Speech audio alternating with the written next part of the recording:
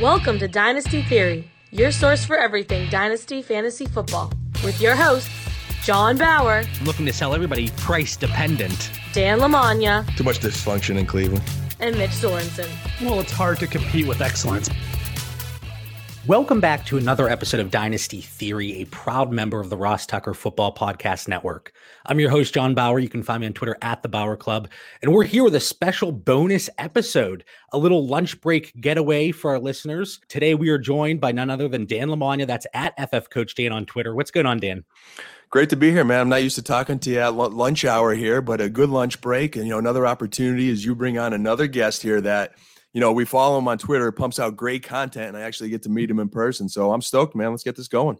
Guys, we have another great show for you today. But you know what else is great? Manscaped, who is the best in men's below-the-belt grooming. Manscaped offers precision-engineered tools for your family jewels. I know it's a little uncomfortable and kind of awkward to talk about, but let's be honest. We have all had close calls when doing a little manscaping. The only cuts we want to happen are the players being cut from our dynasty rosters. Luckily, all that danger, it's a thing of the past. And that's exactly why Manscaped has redesigned the electric trimmer and just released the Lawnmower 3.0. It's perfectly engineered, long battery life up to 90 minutes, water resistant. It has an LED light, and it's also super quiet. Of course, Manscaped is known for the below-the-belt grooming, but it doesn't stop there. Use it for a haircut or just to clean up that unruly chest hair. Guys, make your significant other happy and keep things nice and clean down there. Get 20% off plus free shipping by using code Theory20 at manscaped.com. Again, that's code Theory20 for 20% off and free shipping at manscaped.com. I was very excited. I reached out to our guest over the weekend and I was like, if he responds, great, but if not, that's okay too. Today, we are being joined by the lead NFL writer and analyst at Fantasy Pros and the co-host of the Fantasy Pros football podcast, Mike Tagliere, and that's at Mike Tagliere NFL on Twitter. Mike, thank you so much for joining us. What's going on today? No, of course, guys. Thanks for having me on. It's always good to talk football when we have the chance to, and thank you guys for aligning with the schedule. And Dan, I could really appreciate where you're coming from, man. Before I was doing football full time, I remember I worked for JP Morgan, and I literally brought my laptop and my mic to my car, and I recorded on lunch if I had to. I would take vacation days if I had to. So yeah, I appreciate the grind, guys, and thanks for making it work. Well, I hope our third co-host here, Mitch Sorensen, heard that story right there, Tags, because he always says, guys, I got to go into the office. I can't record during the day. Mitch, if you're listening, and I'm sure you are, from now on, we expect you to bring your laptop and mic to the office. And then when we have a show, you can break away. But like I said, thank you so much for joining us. And we want to get into it. We don't want to waste any time today.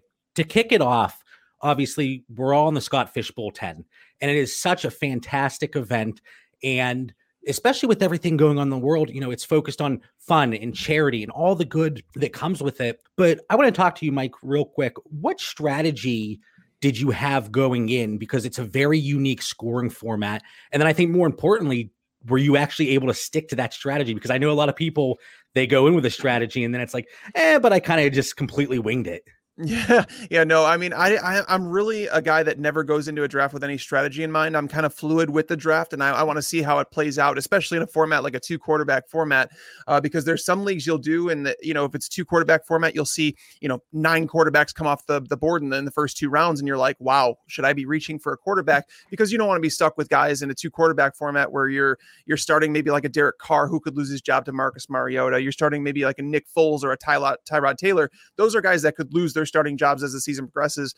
So you kind of have to adapt and be fluid in terms of like what's happening. And I had the 101 pick, which it's a blessing and it's a curse, right? The blessing is you get Christian McCaffrey. The curse is that you have to kind of predict where those tiers are going to go and when quarterbacks are going to fly off the board. And sometimes you have to reach for players, but overall, I was really, really happy with the way that the Scott Fish Bowl turned out for me. I actually contemplated taking Patrick Mahomes 101, but I felt like, I have no idea what running backs are going to be there at the 2-3 turn. So I'll take my chances at quarterback. And fortunately, I got the number 3 quarterback for this scoring setting. Russell Wilson was my number 3 quarterback in the format. So I got him at the turn with Devontae Adams, where I didn't see any scenario that Devontae Adams would fall to me at the 2-3 turn, but I'm happy he did. And going through the draft, I kind of was waiting for people to start taking quarterbacks at a more rapid pace. So it got back to me at 4 or 5. And, at that time, I think there were only maybe 11 quarterbacks off the board. So I was more than comfortable waiting for a quarterback at that point. And, when I look at that team, when I look back at my Scott Fishbowl team, it kind of makes me sad because I'm psyched about it. And I feel like I have tons of upside on the bench, especially at wide receiver. You ever have those teams where you look back and say, I love this team preseason. Then you get into the season, you're like, the hell was I thinking? Like, it's typically the ones that you don't like that turn out the best because you just kind of took value that was presented to you instead of the players that you really liked. But overall, I'm pretty proud of the roster I put together in that league. Mike, if there was one guy on that roster later on, doing a lot of mock drafts, I saw, a lot of roster constructions with that 101 look pretty sweet. What would you say is going to separate your roster maybe from some of those other 101 constructions? Having a good mix of stability and upside, because in a tournament like this, it was weird because I got to the 4 or 5 turn and I took Juju, and that's perfectly fine for me. I like Juju Smith-Schuster quite a bit this year, but I also took Le'Veon Bell, and it was a very unsexy pick, and it was a pick that I took. He was the 22nd running back off the board. I felt like the value was too good to pass, and I talked this over with my Fantasy Pros brethren. Dan Harris was telling me that he made it to the finals one year for the Scott Fishbowl, and he's like, Mike, I think you'd be shocked at just how boring my roster was because everybody thinks that they need to do crazy things to win this tournament, and I was kind of that mindset to say you kind of have to reach for your guys because otherwise someone else is going to have that similar team. He's like, I think too many people think about that. Too many people overweight the tight end premium. He's like, just draft the roster you think. So you need a stability. You need some safe players like a Le'Veon Bell who may not set the world on fire, and he's not going to finish as a top 5 running back playing for Adam Gase. But at the same time, he presents some stability in my lineup where I have the upside later on in guys like, and stability with Tariq Cohen too. Tariq Cohen is a very stable option. Again, not going to be a top 5 running back, but I do have confidence that he's going to be a top 30 running back play this year. And then going through the wide receivers, finding those guys on your bench, like, taking a Will Fuller, Jalen Reagor, Henry Ruggs, Anthony Miller, John Ross. I love these guys. And even going down to my pick before the last, Jalen Hurd is a guy that, we talk about Deebo Samuel, and nobody wants to draft Deebo Samuel right now. And I get it. I really do, because we've been through things like this with AJ Green last year where we expect him to come back, but there's really no guarantee. Jalen Hurd is the only guy on that offense that I think can play that Deebo Samuel role, because Jalen Hurd used to play running back in college, and, giving him a few handoffs a game, getting him involved, like making yards after the catch. Jalen Hurd is a sleeper, a guy that, I think not enough people are talking about, and I'm okay with that. I think they play the Cardinals in week 1. So that should be an interesting DFS, dart throw. The biggest takeaway that I got there, Mike, when you were breaking down your roster, is that everybody else, we should just pack our bags, because it sounds like you have a fantastic foundation. And the fact that you took Le'Veon Bell, you said a little later, what was that, the 4 or 5? Yeah, it was the top of the 5th round, yeah. And I got him, I believe it was the 5th round as well. Yeah. So I feel even more comfortable and better about my selection. Now, despite feeling good about your team, and hopefully we all feel good about our teams, what's one thing looking back at it that you would have done differently? You see the way that your draft played out and assuming it all would have been the same, which obviously that's kind of unrealistic. Right. But what's one thing that you might have done differently seeing how it played out? I may have taken another tight end earlier, because I do like Hayden Hurst a lot, and I took him as the 9th tight end off the board. I know his ADP is tight end 13 or whatever it is, but he's a guy that legitimately has top 5 upside this year in Austin Hooper's former role. They never replaced Mohamed Sanu in this offense, so unless you believe that someone like Russell Gage is going to walk into 100 targets, Calvin Ridley and Hayden Hurst should both be like much better than expected this year. But at the same time, I should have had a better backup plan, because my backup tight end, I didn't take. I'm happy I got OJ Howard as the 27th tight end off the board, because I feel like the upside, it's just not built into that price. But I would have loved to have gotten someone like TJ Hawkinson as my tight end too, especially with the tight end format, the scoring that it is. Again, I do think people overvalue tight ends in this format outside of guys like the top tier guys, because tight ends are just inconsistent. A lot of them are very touchdown reliant. It's very rare to find a tight end who's consistently going to get 4 or 5 receptions per game. So again, reaching for guys beyond like the Kittles, the Kelseys, the Zach Ertzes, I just think people are going to be a little bit let down by those players. And especially with how volatile the tight end position is, we all know that the running back position is extremely volatile. But when you look at tight ends, there's possibly just as many injuries across the board on a year in and year out basis. Mike, we're going to get right into your article, and you've done a fantastic series. And I think that's 3 fantastics. And we had one listener, they said they were going to give an over under because apparently I say absolutely and fantastic a lot. And I think we have a few listeners that were doing an over under bet. So right there, we're at 3. But one of your recent articles in your series, it's at what age do wide receivers decline? Now, us being Dynasty Theory, we focus a lot about the long term and the dynasty perspective. But what were some of your findings when really doing your research and going through everything for this article? Yeah, I mean, I've done this article now for, I think this is the 3rd or the 4th year I've done it. It's just, it gets more traction as the time goes on because Fantasy Pros, the content side, when I joined, there was almost no content, and we're just building that up year over year. So people finding it now, I'm happy because there's been a general consensus around the dynasty format. You know, when a wide receiver gets to 28, it's all downhill from there. And it's not. I would actually say from my findings, for wide receiver 1 upside, you have a better chance. 29 to 31 is like a wide receiver's prime. I mean, you could say 28 is in there too, but basically saying that you don't have to worry about a wide receiver until he gets to like 32, 33. And even then, those guys perform as wide receiver 2s, wide receivers 3s, like rather consistently. So when you pass on, like in a dynasty format, like you guys cover, a lot of people are willing to move on. And like, I see Julio Jones going outside the top 2-3 rounds sometimes in startup dynasty drafts. And I'm like, guys, we talk about it all the time as dynasty players. We say, don't play beyond 2 or 3 years. So if we know that Julio Jones is still producing and that he's going to produce as a wide receiver 2 for at least a wide receiver 2, take him, go for that championship run. Because again, people undervalue veteran wide receivers, and going through this chart really helps solidify that. And some people wanted to point out and say, well, you know, obviously, you know, if someone's playing at 31, they're a really good football player, and that's going to skew the percentages.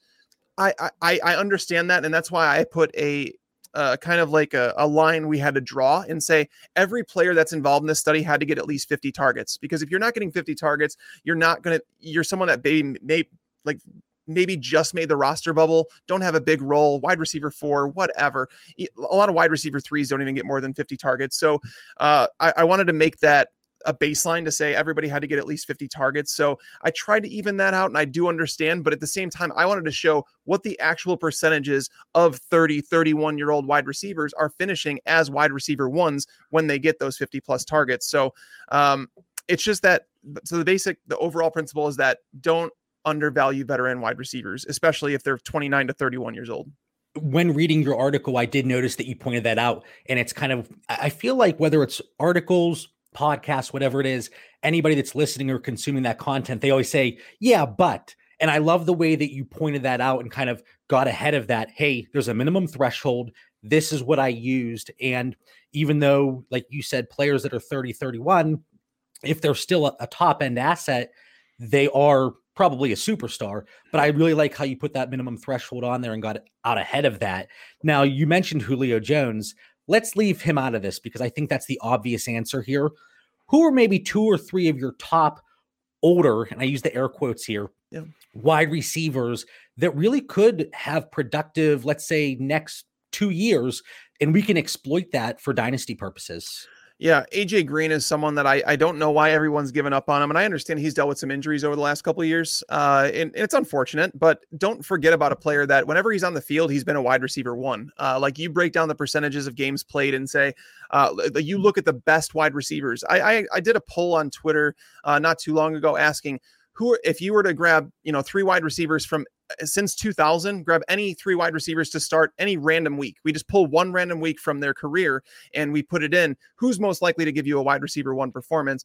AJ Green is in the top 10 since 2000. If you go to wide receiver 2 or better performances, he's actually even higher. AJ Green has been so consistent when he's on the field. The issue has been staying on the field, and that's baked into his cost right now. But people talk about him like he's old, like you got to forget about him. People are still drafting Julio Jones as a top 5 wide receiver, but AJ Green is going as the wide receiver 28, I think, right now in redraft leagues. I'm Dynasty, he's basically forgotten about. But AJ Green is a guy who all of a sudden he's playing for the most creative play caller that he's ever played for. He's playing with the best quarterback that he's ever played for. He's playing among other wide receivers that are extremely talented. Tyler Boyd over the middle of the field presents a threat. John Ross, I still think John Ross is the number 3 receiver in that offense. T. Higgins is more of like an AJ Green replacement. So if you have John Ross breaking the top off the defense, you have Tyler Boyd, who's a possession style receiver over the middle of the field. You have Joe Mixon coming out of the backfield. AJ Green is no longer a guy that teams like necessarily fear, even though I do think if I'm a defensive coordinator, he's the one player we got to slow down. But Joe Burrow is someone I like an awful lot. So AJ Green is someone I'm willing to bet on this year, especially at his cost. If I had to pay wide receiver 15 cost, there's a bit more risk built in, but getting at wide receiver 28 is bananas. Other players like Robert Woods, he's a guy that's 28 years old now, getting a little bit older. He's just one of the safer receivers out there. And again, this goes back to the way you draft. And if you're looking for the sexy upside pick, or if you're looking for the safe guy that you know is going to finish as a top 24 receiver, Robert Woods is going to finish top 24. He may not give you top 10 upside because he's never scored more than 6 touchdowns in a season. But he is very, very safe, even though he is getting older. And then another one is Marvin Jones. I don't think people realize that when Marvin Jones and Kenny Golladay have been on the field, Marvin Jones has been targeted just as much as Kenny Golladay. Golladay has been getting the bigger plays, might offer a little bit more touchdown upside, but again, Marvin Jones isn't shabby himself. And as a guy that can be had as like the wide receiver 40, 45 range compared to Golladay, who's going as like a top 8 wide receiver, I'll take the discount on Marvin Jones, a guy who's, again, he's in a contract year. I think he's 31 years old now.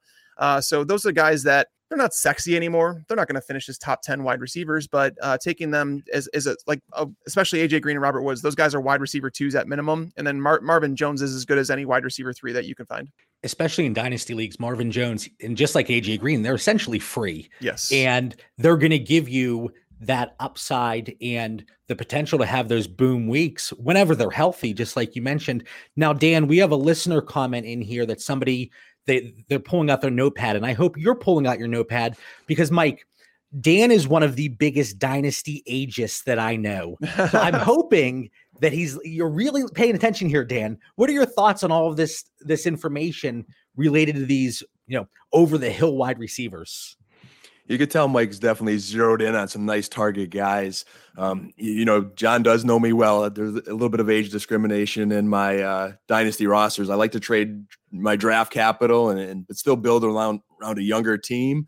Yeah. But I have found myself, anchoring the team with some of these veterans, trading some draft capital to try to get an advantage in the league and get somebody that's, should demand more than he is. So there's just one name I would ask you about, Tags, that hopefully you can make me feel a little bit about, like you mentioned, Julio, AJ Green, Marvin Jones. They've been finding their way on my rosters.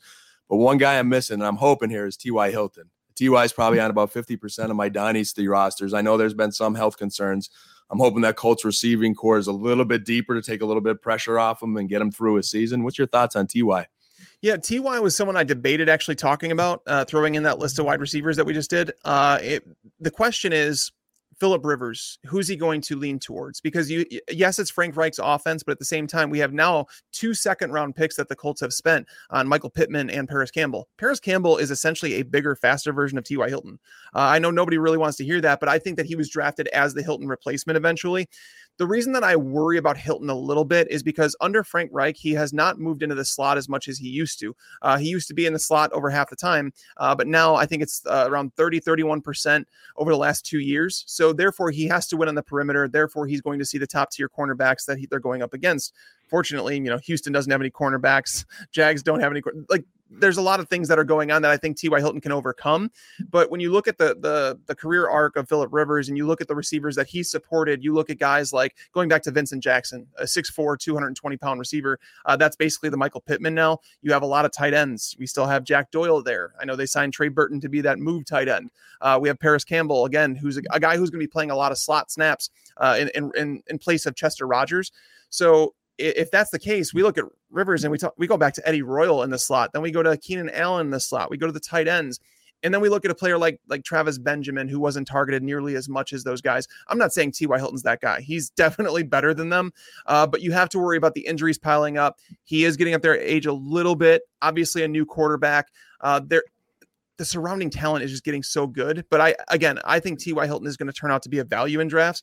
I have him ranked as my number 28, 29 receiver, I believe. 26. I just looked. 26 wide receiver this year. So I'm clearly not crazy down on him. But if there's any worrying part, like the reason that he's falling down in ADP is because of those question marks that are around him. But again, as a proven receiver, a proven bet, we haven't seen anything from Pittman or Campbell to suggest that they can play at the level that T.Y. Hilton has for the majority of his career.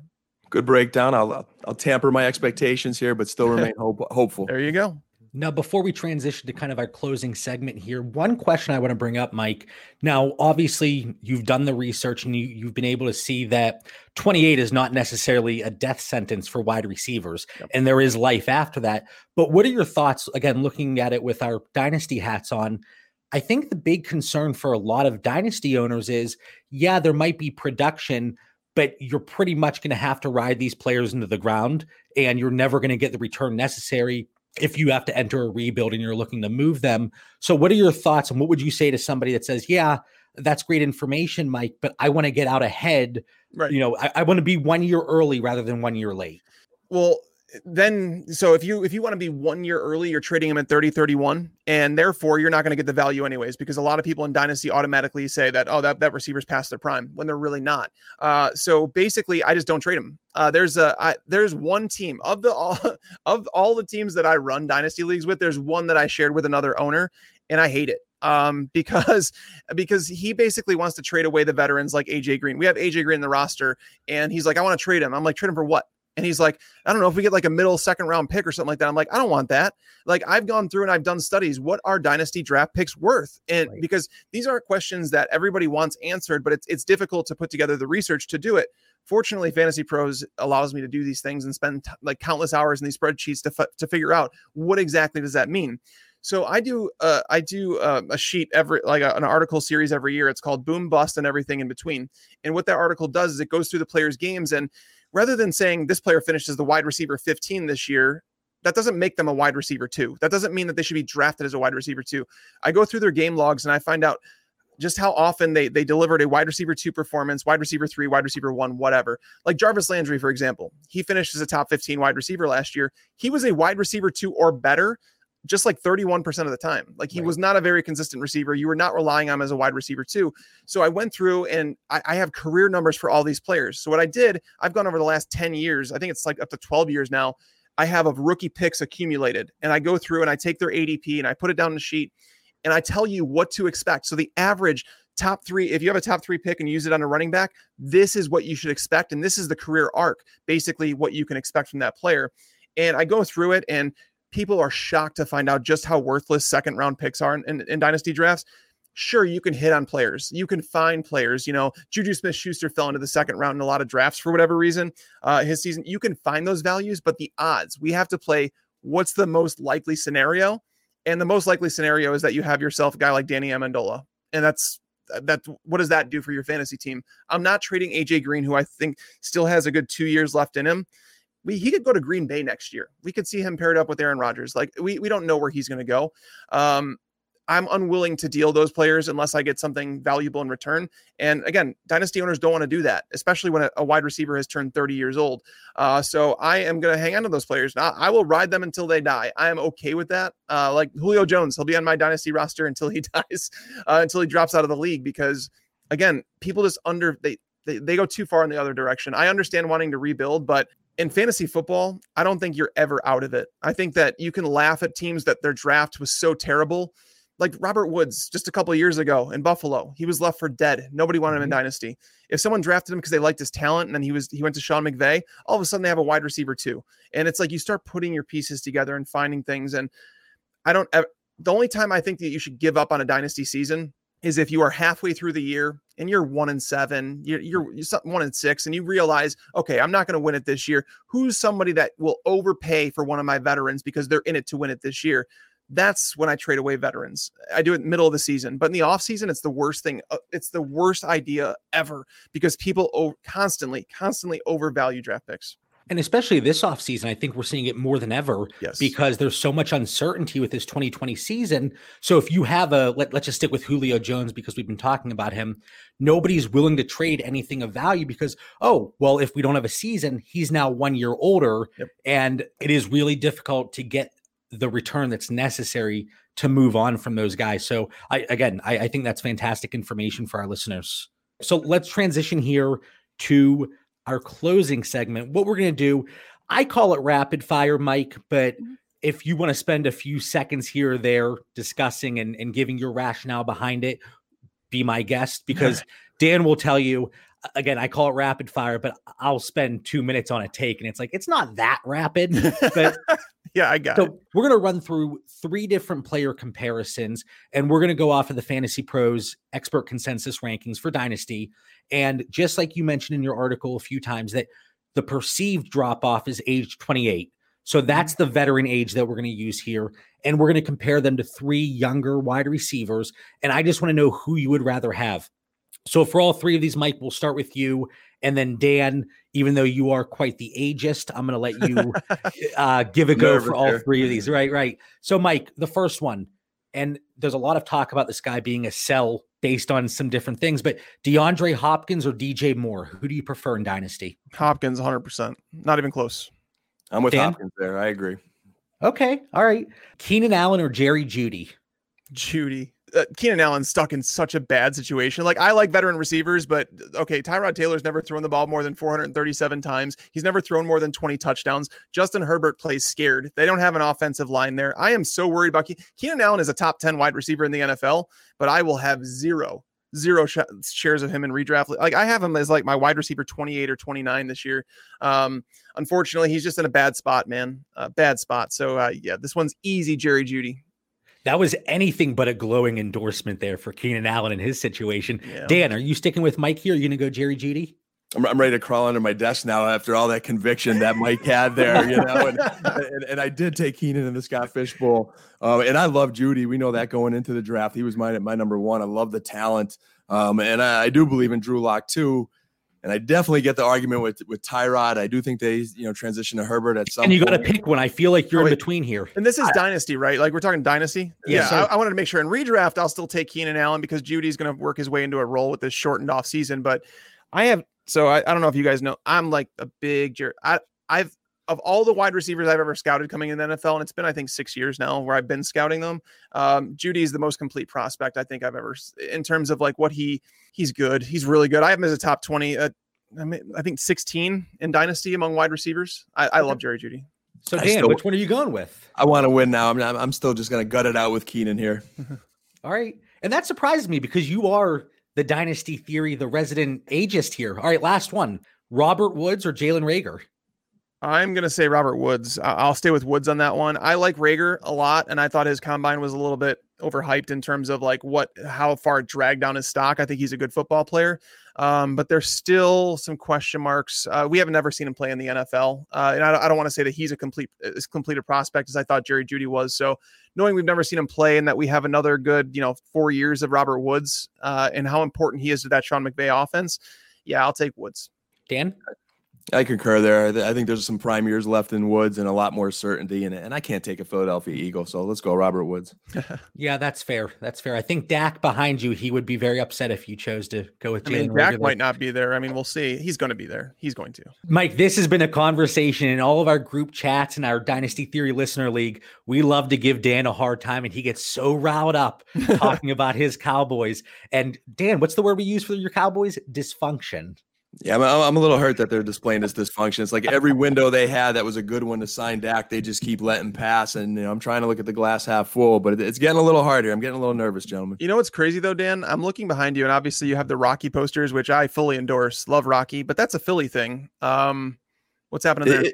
It bothers me that Rocky has been such associated with the Philadelphia football brand, and Stallone has worn some Eagles shirts, so you probably are going to win the debate with me there, but I'm trying to filter out the Eagles and just letting it be a Rocky thing. Nice. All right, Mike, and I'm going to hit the over here, but this was an absolute blast having you on, and just the information and the insight you're able to provide. I think it's extremely beneficial to our listeners and everybody within the fantasy community. And I want to give you a shout out too, because you're nothing but, especially on social media in today's world where it's so easy to be negative, I have seen nothing but positive things coming from you, whether it's social media, podcast appearances, but I want to give you, props to that. No, I mean, I appreciate you saying that. My wife, she keeps me grounded. I talk to her about a lot of things, but she always talks about like what you put out is what you get back. And if you put out negative energy, you're going to get negative energy and you're going to attract negative people. I don't want to do that. There's a lot of things that are in the world right now that aren't ideal for sure, but we have to choose what role we're going to play in that. And are we going to continually be negative and go about that? No, we have to accept the good things in life and understand that we're lucky to be here recording a podcast right now. I'm lucky to have the job that I do. There's a lot of things to be thankful for. And I think if everybody would just stop for a moment and just say, hey, let's just be better people. Sigmund Bloom, I was on his podcast yesterday and he gave me advice that I told him, I'm going to tell people this like for the rest of my life. I hope he knows that. And he said that the world we're living in, he's like, the story's already told, the story is going to be told no matter what. It's up to us. Like we're playing in, we're basically a role in that movie. We choose what role that we play in that movie. Do you want to be the villain? Do you want to be the one that attacks the negative energy? Do you want to be the light? And so yeah, my wife, I want to give her credit to keeping me like the light shining and saying, just put that positive energy out there. And I want to be a good guy in that story. So I appreciate that, guys. Absolutely. And with this being a movie, I wish we could hit the fast forward button on 2020 for crying out loud. It hasn't been ideal. It's a weird time to be alive for so many reasons. And even, talking about like the NFL and where it's headed and, what could happen if there is no college season, or if they push it back to the spring and if I'm a college prospect at that point and I'm going to be a high draft pick, I know that I'm not playing. And I know that's frowned upon by some people, like you play for your college, yada, yada, but you have to think about your livelihood. And then the NFL, if the NFL season gets cut short, how do they handle the NFL draft? Because can you imagine a situation where the Bengals had the number 1 pick again? And it's like, we have Joe Burrow, Trevor Lawrence is worth a whole lot. All of a sudden that franchise is going to have multiple first round picks for the next few years. And is that fair? No, it's not. So I think the NFL is in a weird spot, but I do think that the season's going to go on. I think there's so much involved from not just a football standpoint for us, but a money standpoint from so many people. There's a lot that goes into the NFL. And even if there's no fans in the stands, we just hope there's a season, because if not, I think we're all going to lose our minds. As if our listeners do not know, please let them know where to find you on social media. And then you're pumping out amazing content pretty much on a daily basis. So let them know what else you might be working on throughout the rest of the off season.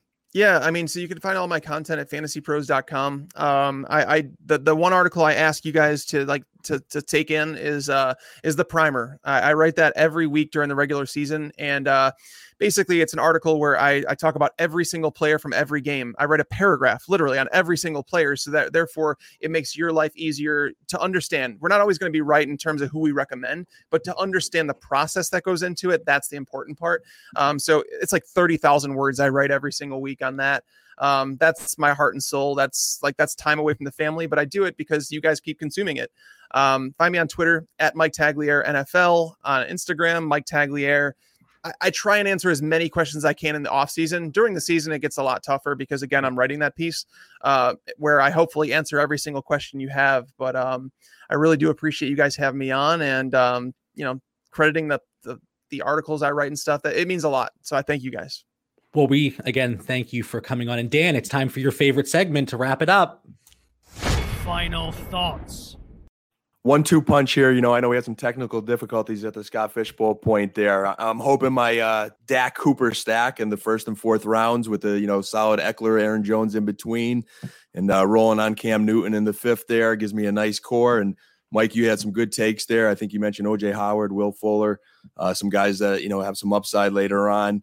Jalen Hurd got sniped on me, so I didn't get him, but look forward to competing with you guys there. And it was just a pleasure today, Tags. I'm going to definitely, you're on that Twitter list of mine where there's just some solid group of professionals out there pumping out some solid content and just filtering out the Twitter noise. Keep doing what you're doing, man. We appreciated having you today.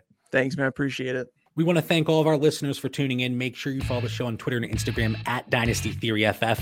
And as always, stay safe, be kind to each other, and have a great day.